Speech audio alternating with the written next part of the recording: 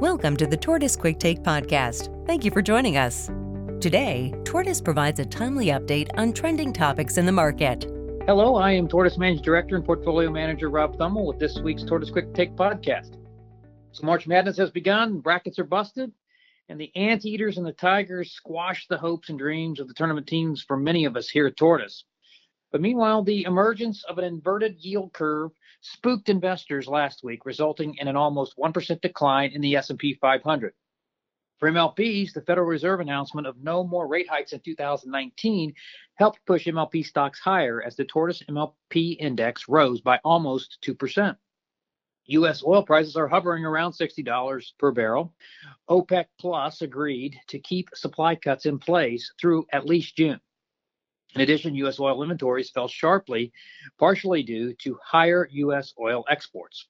Last week, the EIA reported U.S. oil exports averaged 3.4 million barrels per day. This is the second largest weekly level of U.S. oil exports ever recorded. So this year, the NCAA tournament is lacking a Cinderella story, although Taco and the Knights were so close to wrecking office pools across the country. We believe that natural gas is the Cinderella story in the U.S. energy sector. When I started working at Tortoise 15 years ago, Cheniere Energy was preparing to build infrastructure to import natural gas into the U.S. Of course, today, Cheniere is a leading exporter of natural gas to the rest of the world, and the U.S. is set to become the second or third largest supplier of global LNG in the next decade. More natural gas and less coal used to generate electricity has helped the U.S. reduce carbon emissions since the mid-2000s. According to the World Bank, 70% of China's electricity production is fueled by coal. We fully expect China to follow the lead of the U.S., with natural gas displacing coal in the future that should help to reduce carbon emissions in China. As a result, we believe that the U.S. LNG exports to China will be one of the key components to a U.S. and China trade deal.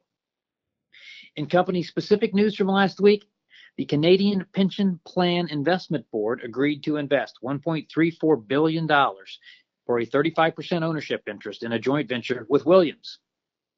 The investment will assist Williams grow its Marcellus and Utica midstream asset footprint. Analysts estimate the multiple for this transaction to be between 14 to 16 times cash flow.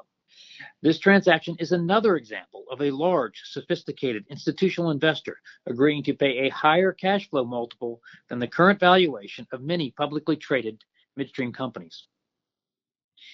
Enterprise Products Partners announced plans for an electronic auction offering U.S. crude oil for export from the Houston Ship Channel using CME's technology. Currently, Enterprise is the largest exporter of crude oil in the U.S., accounting for nearly 40% of the volumes. And related to the Houston Ship Channel, a fire at a petrochemical storage facility along the Gulf Coast has caused the temporary closure of a portion of the Houston Ship Channel. Almost all of U.S. oil exports depart from the Houston Ship Channel, so U.S. oil inventories could temporarily build depending on the duration of the closure. From a regulatory perspective, the Federal Energy Regulatory Commission, or FERC, issued a notice of inquiry addressing whether to modify its policies for determining the return on equity for interstate oil and gas pipelines. The proposed calculation of base ROE considers four equally weighted methodologies, including DCF, CAPM, expected earnings, and risk premium models. Initial comments are due 90 days after publication, and if there are any changes, they likely won't be implemented until next year.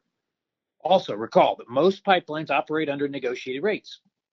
In the event the pipeline is subject to a rate case, most rate cases are settled with no ROE specified, so we don't expect any changes to have a material impact on the companies that we are investing in. Those are the highlights from last week. Thanks for listening. We'll talk to you next week. Thank you for joining us, and stay tuned for our next cast.